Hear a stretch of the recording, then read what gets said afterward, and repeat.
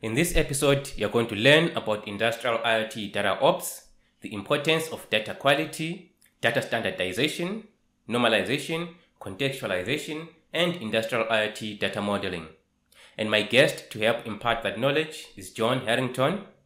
John is the co-founder of HighByte, an industrial software development company pioneering the field of industrial IoT data ops with their HighByte Intelligence Hub, a solution for accessing, modeling, transforming, and sharing your plant flow data throughout an extended enterprise. He's previously worked as the VP of Product Strategy at PTC and is also served as the VP of Product Management at Capeware Technologies. Welcome to the Fourth Generation podcast here on Industry40.tv, a series of weekly interviews designed to help you learn industrial IoT from some of the world's leading practitioners. So make sure to subscribe and click on the notification bell to make sure that you never miss any of the interviews. If you find this conversation interesting, please review it with 5 stars on Apple Podcast, follow on Spotify, and you can also connect with me on LinkedIn at Kudzai Mandi Teresa. Now here's my conversation with John. All right, John, thank you so much for coming on to the show today. Thank you, Kudzai. Thanks for having me. Thank you. Okay. So today I really want to talk to you about the foundations of industrial data ops, which is a field that you guys are pioneering there at HighByte. So I guess my first question is, what is industrial data ops, and what are the challenges that it is meant to address? Great question, Kudzai. So data ops is a term and a discipline that came out of the IT space and by companies like IBM and Hitachi. And they talk about it as the curation and delivery of data for analytics and visualization. So, in the industrial space, we have those same challenges. How do we prepare data and deliver it to various different systems for the purposes of those systems to either analyze data or visualize data? So, we're focused on that industrial data ops as creating a solution that would just enable you to be able to package up and deliver data. And of course, the key is addressing all of the challenges that are unique in the industrial world in today's environment, right? So the challenges that we see are, number one, we want to streamline how data is integrated and how we can rapidly adopt new systems and get them access to the data that they need. So one thing that we're seeing with Industry 4.0 is a lot more systems are looking to get access to industrial data. So data off the factory floor, data out of the MES system, data from CMMS systems, you name it. Everyone seems to be talking about the cloud for one and trying to use that. And the other thing is analytics, and they're trying to use augmented AI, and they're trying to use machine learning, and just, how do we get access to that data? How do we prepare it for these new systems that need access to it? Okay. So currently we do have some form of data flow mechanism of actually of transferring data from one stage of the factory to the other, which is your Purdue model, your ISA 95. What are the limitations when it comes to that industrial data architecture of your traditional models? Yeah. So, I think the Purdue model and ISA 95 very much still apply. However, there's some new complexities in this new world.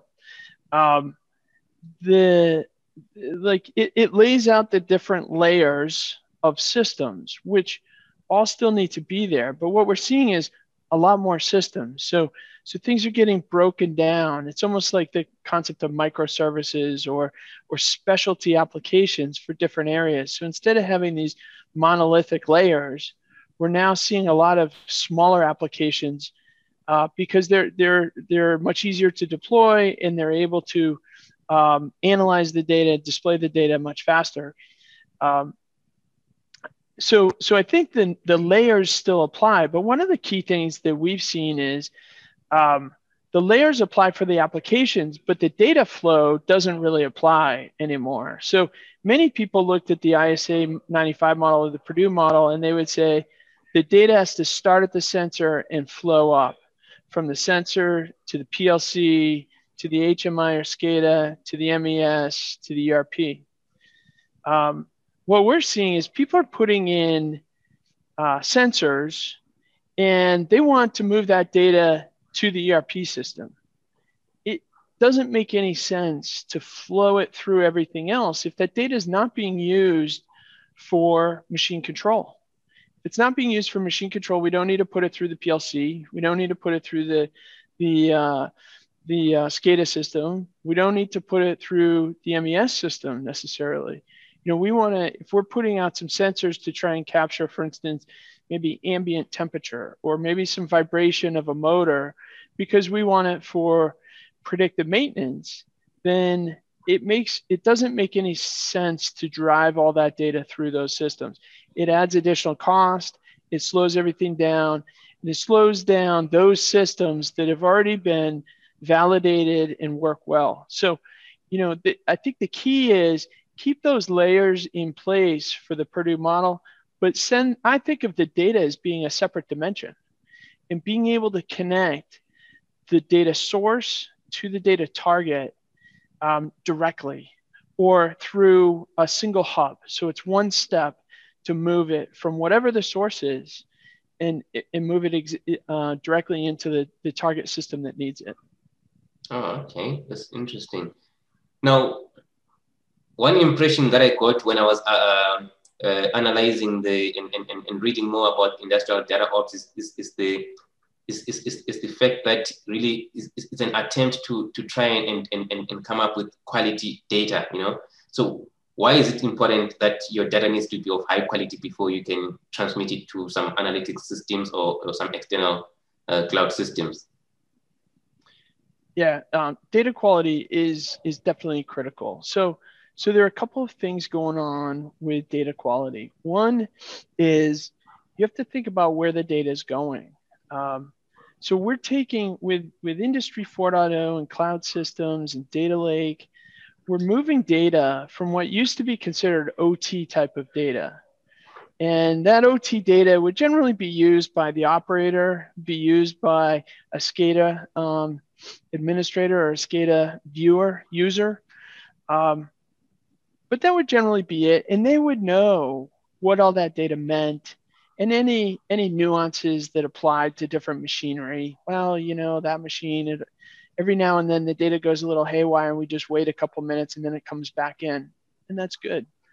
Well, now we're pushing that data out of the OT bounds and we're pushing it into the IT bounds.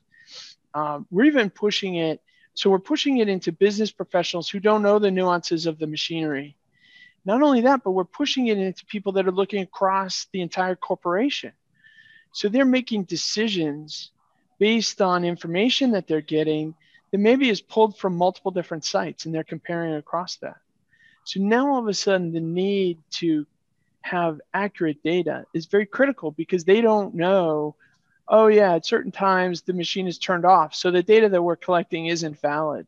Or they don't know that, that sensor, when it goes out of bounds by a little bit, we just ignore it for a little while and it comes back into bounds. So data quality is critical because decisions are being made both on a business level as well as on an operational level based on this data, and and it's being made by people who don't have as strong an understanding of the source of the data and how consistent it is or quality it is. So that's the first thing I would say. The second thing I would say is that, quality has many facets, right? So when we talk about data quality, it isn't just, when we typically think of data, we think of like a name. And when we think of quality, we think, oh, well, maybe the name gets spelled wrong, like a town's name or a state's name.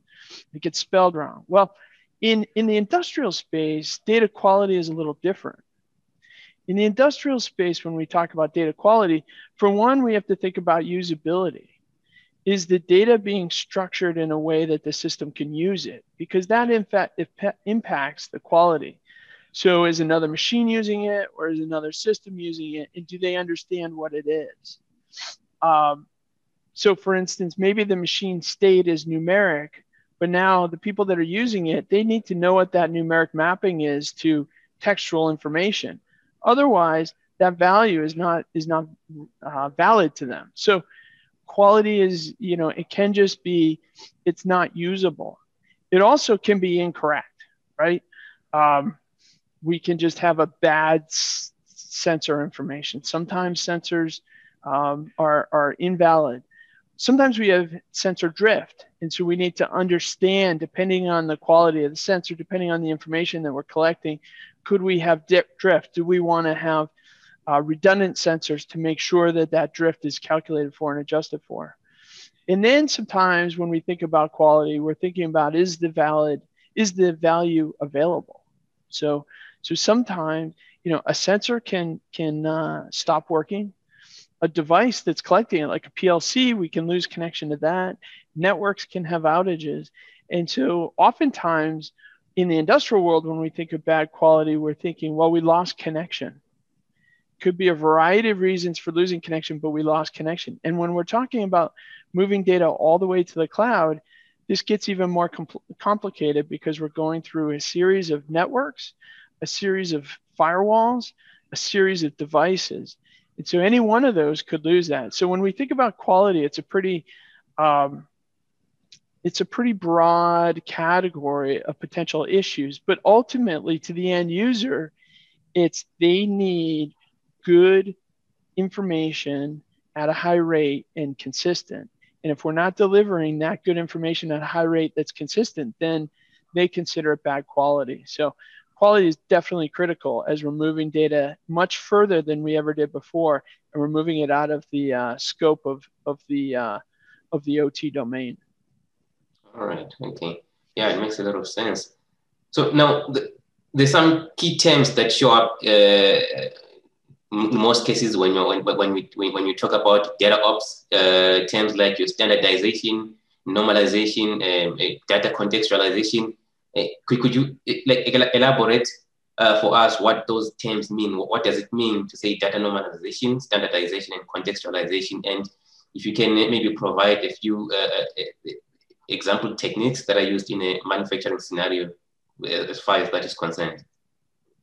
Yeah, no, I talk about those terms all the time, multiple times a day. It's what we think about a lot because ultimately, once you can standardize and normalize and contextualize the information, then it can be usable by almost anyone, and it can be usable at scale. So when we think about these terms and we think about what needs to be done, number one, part of the reason why we want to standardize and normalize and contextualize the data is that we want to centralize the delivery of data, and we want to do it in a central location so that we only have to standardize this stuff once, right? So a lot of times in a manufacturing environment, you've got multiple different pieces of machinery, could be pumps, could be tanks, could be CNC mills, depending on the type of environment that you have. And they each produce different types of data tags. They call it different things. Well, standardization is all about creating a standard set of information you want to capture for that type of equipment, right? And so you want to standardize it to say, look, for the pump, we want to know who the manufacturer is. We want to know where it's located. We want to know the current pressure. We want to know if it's turned on or not. Maybe we want to know what the flow is. And that's all the information that we want to know when we're doing predictive maintenance on that pump. So it's very important to standardize that data set. Now, when we talk about normalization, we're talking about being able to, every time we get the value, we get the same value. It doesn't matter which pump we're getting. So flow. We want to normalize the unit of measure. We want to normalize the unit. Sometimes in a PLC, people will scale the units so that it's easier to handle the numbers. But when we pull it out and put it in our data lake, we need to normalize it so that as we're looking across, they use the same unit of measure, pressure. They're looking at PSI or kilopascals. You want to standardize on that so that you can compare across them, and you can run that same analytic across multiple machines. So the other one, contextualization. Contextualization is critical because you need to know what pump that's coming off. So you may have 50 of those pumps in your facility. Now the pump doesn't need to know where it's located, and the PLC that's driving that pump doesn't need to know where it's located, because that never moves, that never changes. The PLC gets instructions from the SCADA and it reports back to the SCADA, but it never moves, so it doesn't know where it's located. But now that we're taking that data out of the PLC and we're putting it in other systems that we're comparing across, and we're putting it potentially in the cloud where we've got an enterprise data lake, then it really needs to have contextualization. It needs to know what factory it's in. It needs to know where, it needs to know what facility it's in, and what area it's in, what section of the line it's in. May even want to know what's being produced right now. So context is all about adding that information that provides meaning to the value. So it's not just about having a number, 256. It's about having well, that's the pressure.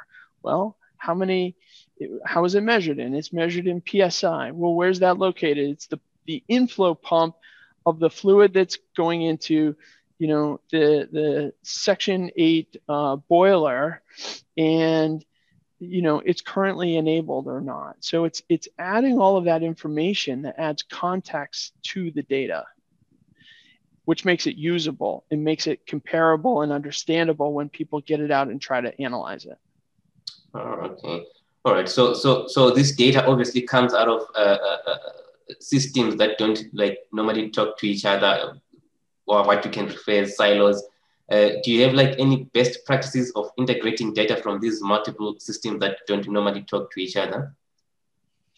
Yeah, absolutely. So, the first thing when you integrate systems is you have to ask, why are we integrating them, right? What is the use case that we're trying to solve when we integrate these systems? So once you identify the use case, then you can say, okay, where's the system and where is the data going, right? Usually it starts with, I want to perform predictive maintenance, and I'm going to do it in the Azure cloud.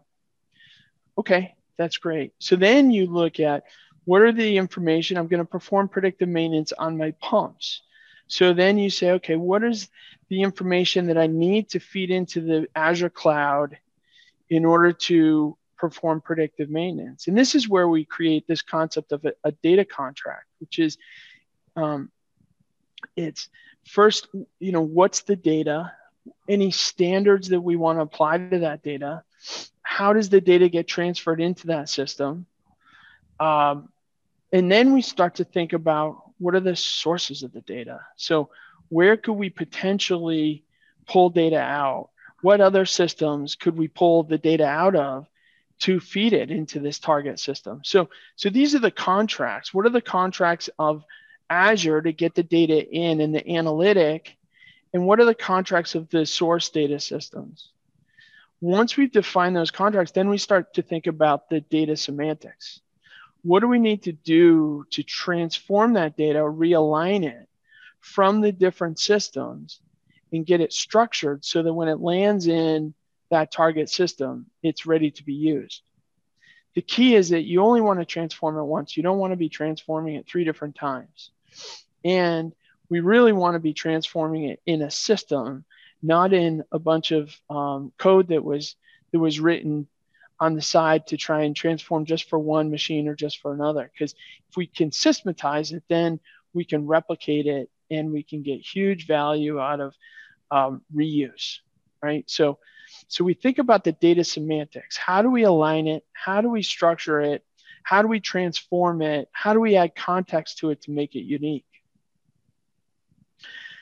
then we have to think about what happens over time. So these contracts and these semantics need to be maintained over time. And that's really data governance, right? Who controls what's happening? What's going to happen in the source systems? What's happening in the target systems? What if we need more data? How are we going to roll that out? So maintenance is critical. It's a challenge to get all these systems set up the first time. It's even more of a challenge to maintain them over time, because they just aren't, there's changes all over. There's changes in the equipment on the factory floor. We change our products. Sometimes we reprogram the PLCs to make it the process more efficient. And sometimes we have to replace our assets. So all three of those can cause change in the data being collected. We also change our networks. We change our firewalls. We make changes. Our system sometimes needs to be able to change. So we need a structure that we can abstract these different layers. We can make sure that as change happens on one or the other, we can implement that and it doesn't affect the entire system, and we don't collect data for 3 months that we realize didn't have the information that we need. That's data governance. And it's those best practices around data contracts, data semantics, and data governance. They're really the processes that need to be put in place in order to effectively implement systems like these. Right. Okay. Yeah. So can you please talk to us about IoT data modeling? What is it, and how does the process look like? Yeah. So data modeling is kind of it's what we see as the key thing to make all this stuff repeatable and deployable at scale, right? We've seen this huge increase in the amount of data points that are available to us. We see factories with tens of thousands, hundreds of thousands, millions of data tags. Now, our administrators, we're not increasing the amount of people on the OT team or even the IT team such that they could handle 1 million tags one-off. What we need to do is create abstractions. And we need to create abstractions, map the tags in, and then manage the abstractions. That way, so think about it as, I want to create a model of a pump. That way, I don't have to manage each and every data tag for that pump. Now I just manage the pump. Do I want to send the pump up to Azure? Do I want to send the pump to AWS? Do I want to send the pump to my ERP system or CMMS system? Or do I just, instead of sending the actual flow rate, or instead of sending the actual pressure? So by creating abstractions, we're able to manage the systems much better at higher scale.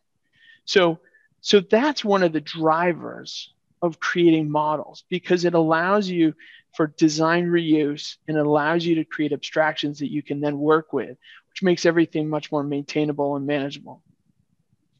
So when we think about models, the biggest thing that keeps coming up in the people that we're talking with is they start with the ISA 95 model for a factory, right? So you've got a factory, you've got an area, you've got a line, you've got a section of the line, work cell, you've got machinery. And if you break it down that way, then you can easily map out your data points, you can map them out to your different systems, and you can work with all of that data, because we're potentially integrating data from the factory, all that real-time data. We're also pulling in data from the MES system. We're pulling in data from the CMMS system. We're potentially pulling in ERP data and lots of other systems of data. You may have machine logs or device logs out there. People want to pull all this data together, organize it all in some sort of a model, hence the ISA 95 or ISA 88 model, depending on the type of process you've got. And then they want to share that and make that information available. So that's kind of the big picture model. But then when you break it down, you get into actual devices. And there's lots of different organizations that have been focused on creating models at the device level, I'll call it. And so we're seeing a lot of different standards organizations and industry groups who said, look, we understand the machinery best in our industry or for our industry. So we'll define the model for it.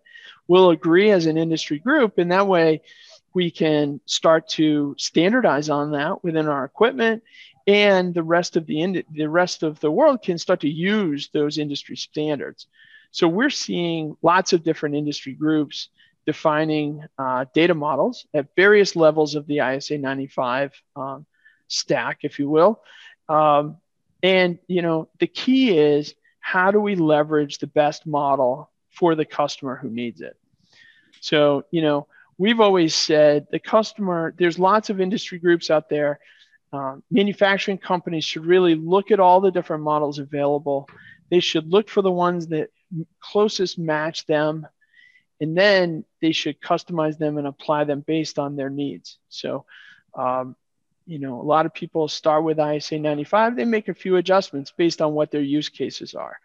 A lot of people will start with, if you're working with machine tools in the US, we have this group called the MT Connect.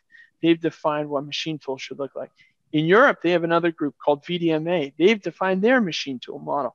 So depending on where you are, what you're doing, you can look at both of those, compare them, pull out the best of each, and then put them together, and then you can work with your machine tools. Of course, if you're working with building automation, there's the BACnet group. So there's lots of different groups. There's lots of different specifications of machine data that you can work with. But the key is finding the one that best matches your use cases, finding the one that best matches your company, and rolling it out so that you can use it and make use of model data. There's just too much data floating out there today. And if you just put it all into the cloud, people are talking about this concept of, it's no longer a data lake, it's a data swamp. It's just filled with lots of data, but it's unusable. And the key is to put data in your data lake or in your systems that are immediately usable by them. And that's really what we focus on with data ops, is how do we curate and prepare that data so that when it lands, it's immediately usable.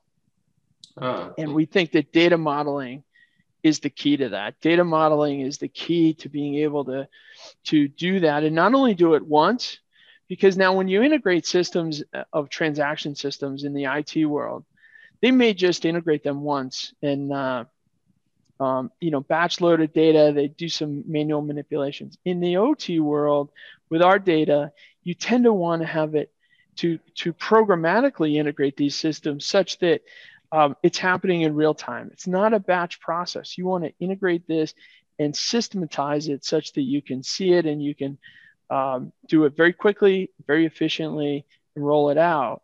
So that's the key with the model, is that you systematize these models in an application, and you map all your data points, and then you're good to go. Any new system comes online, it can consume that data. It's very easy to add new systems or add new machinery. Okay, that's interesting. So now, whenever the issue of data collection, handling, and data transmission is involved, the issue of privacy and security always comes up. So how does data ops enforce the security and privacy? Yeah, great question. Security and privacy are definitely critical. We're hearing about, we hear about more and more issues around security, and there's lots of techniques that people are using with regards to securing data. At the lowest level, the key with data security is you want to use secure protocols, right? You want to make sure that as the data flows, it's you're leveraging the security of the different protocols to send the data through. But it's not just about securing that data. It's about, number one, who is the data available to? making sure that the data is only available to the people that need access to it.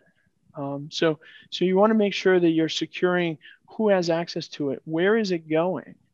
You also want to make sure that the data is that you can see where the data is flowing. One of the challenges that we saw when we looked at a lot of people trying to implement Industry 4.0 is that they started with a proof of concept and they wired up a system that connected to another system, and they did a lot of custom coding to enable that connection and transform that data.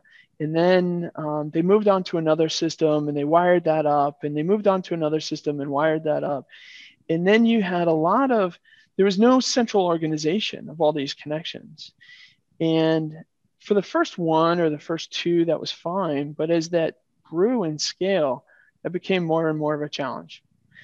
I think of it as, the early days when we started networking our computers. When all you needed to do was connect one computer to another computer, you would just use a cable and connect the two. When you would connect a printer and a disk drive to a computer, you would just plug those in as well. But as the number of peripherals, as well as the number of computers grew, we couldn't just connect up a cable to each one of them, one off. What we wanted to do is have almost like a router, right? So data ops is kind of like that router. It's the ability to pull data in, repurpose it, and send it out. And the key is that you can see where that data is going. So when it comes to security, where are we sending this data? Well, we don't want to have to go to all the target systems and say, geez, are you collecting data from this device? Yes, no. We don't want to go to those devices because many times they're being overrun with requests and they don't even know where they're coming from. What we need is a routing system. And that's where data ops really plays, where you put in a data ops solution and it can be the router. It can be the it ingests all the data, it structures it, and then it sends it out. And by knowing where that data is going, if you have a security breach, you can immediately turn it off. If you're no longer using a system, you can turn off that routing. If you're no longer using a vendor and you are sending some data to a vendor out on the internet, you can turn that off, because now you have visibility into where all that data is going, where it's flowing, and how it's set up. So there's lots of challenges that go very much beyond just, are we encrypting the data, in terms of how do we secure the system. A lot of people are also using different firewalls and networking approaches to securing the data. So they're using protocols. They prefer using protocols like MQTT, where it's only publishing out as opposed to something on the outside making requests in. So there are different protocols out there that have different benefits from a security standpoint as to how you have to open up your firewall and how the connections are made. So we just recommend, that you look at all of that, you understand where the data is coming from, where it's flowing. You're able to segment things off, potentially federate data from one data ops hub to another data ops hub as it's moving through a firewall, into a DMZ, into a business network, up to the cloud. There's lots of different options there, but it's very important to lay out your entire network, to lay out all the systems, all the data that's flowing, and then be able to put in different security checkpoints to make sure that you're staying secure, in that bad actors from the outside can't get in, or even if they're in, they can't see the data, they can't work with the data. So lots of different options there.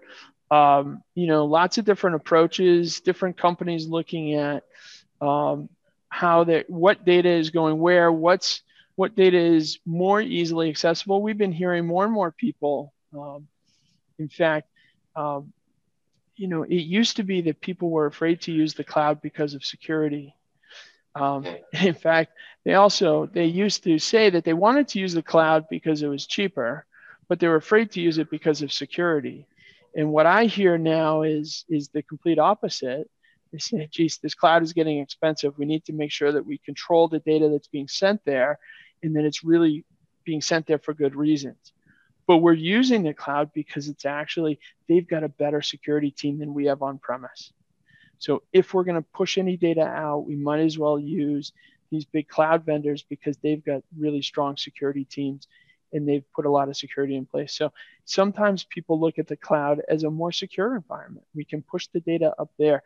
That way, of course, in this new world of a lot of people working from home, people connecting remotely, if it's in the cloud, we're leveraging the cloud systems. We're not letting people dial directly into our internal facilities, but they're able to get access to the information that they need. So there's certainly a lot to think about when it comes to security and industrial systems. But there's a lot of technology out there, and there's a lot of experts out there, and there's a lot of potential. So it's really about leveraging the people that know it best, and really, to me, security is all about laying out the entire network and really understanding what's going on, as opposed to kind of having different data paths hidden and people not even knowing, well, we don't really know where that data is. Or how many times have you walked into a factory and people say, well, we've got this computer, it's in the closet over here. We're not really sure what it's used for, but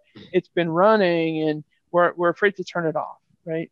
Those days really have to come to an end because that becomes a potential vulnerability if you don't know. So it's about mapping it out and having clarity as to what data is going where and why. Oh, yeah, absolutely.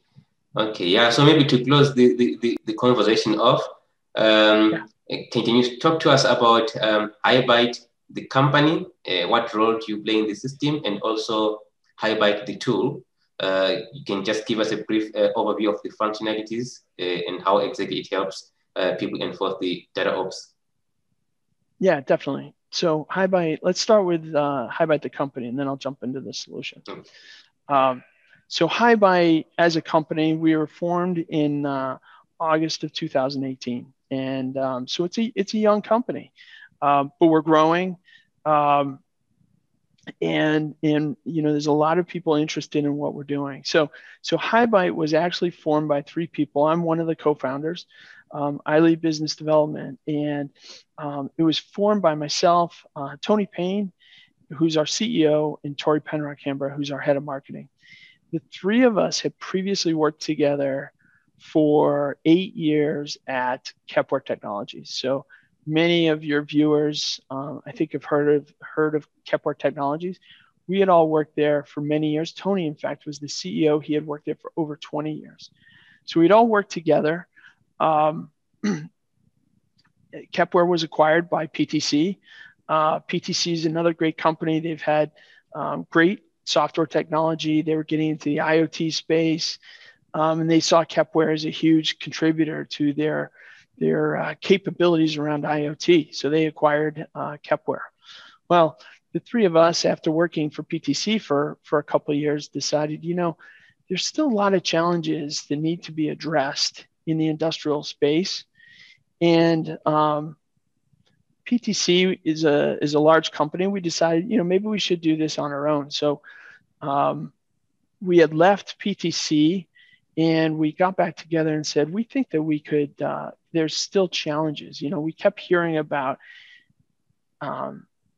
data interoperability and how do we get data to different systems, and how the industrial internet was not going as fast as people had thought. So we started doing a bunch of research, and we said, what's going on out there? What could be causing interoperability challenges? And what we found was that all these new systems are looking for access to the data, and a data ops solution didn't exist.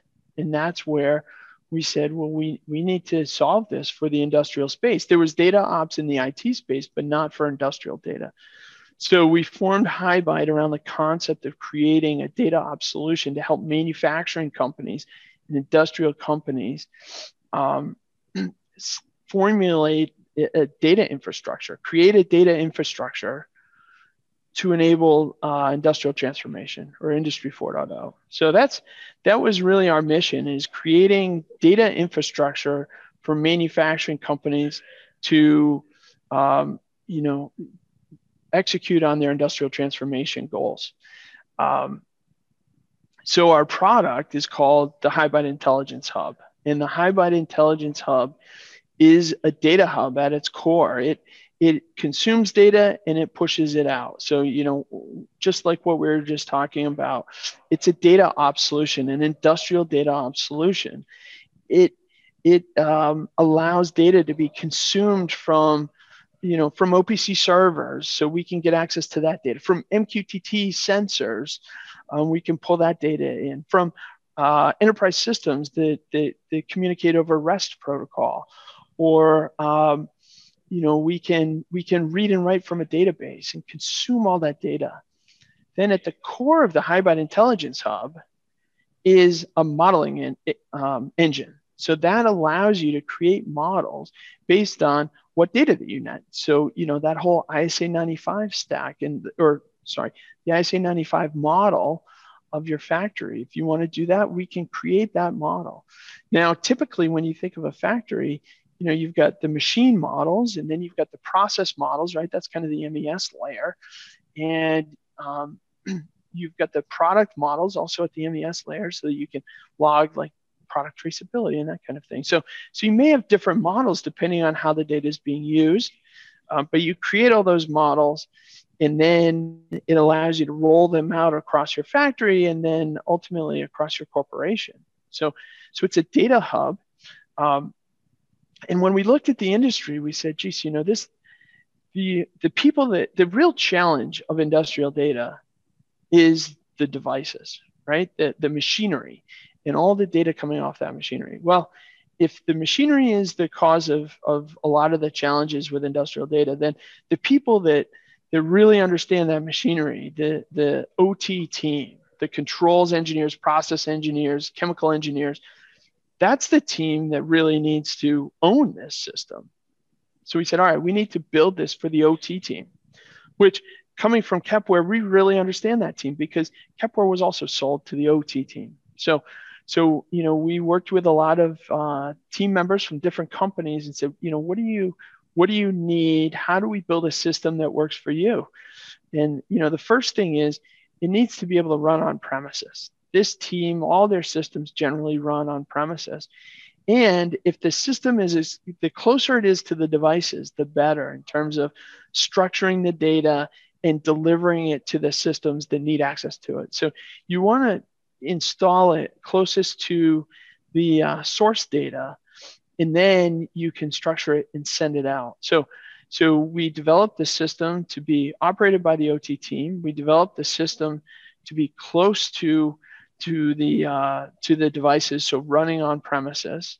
We developed it to be an application, not a programming environment, like Azure or AWS. They're really programming environments, and they've got a lot of tools to accelerate programming. But when you're dealing with really dynamic environments, you really want it to be an application, because with an application, you can set things up very quickly. You can replicate things very quickly and easily. And it's very intuitive on how to set it up and configure it. So we developed it for the OT team. It's you access it through a web browser. You can install it right at the edge if you want, in an IoT gateway, or you can install it in a data server. And it's designed to be operated by that OT team to create those models and then send the data out. And then they can, so that they can be self-sufficient and deliver the data to the systems and teams that need access to it. So that's what the HighByte Intelligence Hub is all about. It's about simplifying and providing a solution for the OT team to be able to do that. Yeah, awesome stuff. Okay, John, thank you so much for coming on to the show today, and wish you all the best with your endeavors at HighByte. You're welcome, Kudzai. Thank you very much for inviting me on. It's been great talking to you, and really look forward to having a few more of these sessions. This was great. Okay, likewise, man. Thank you so much. All right. Bye now.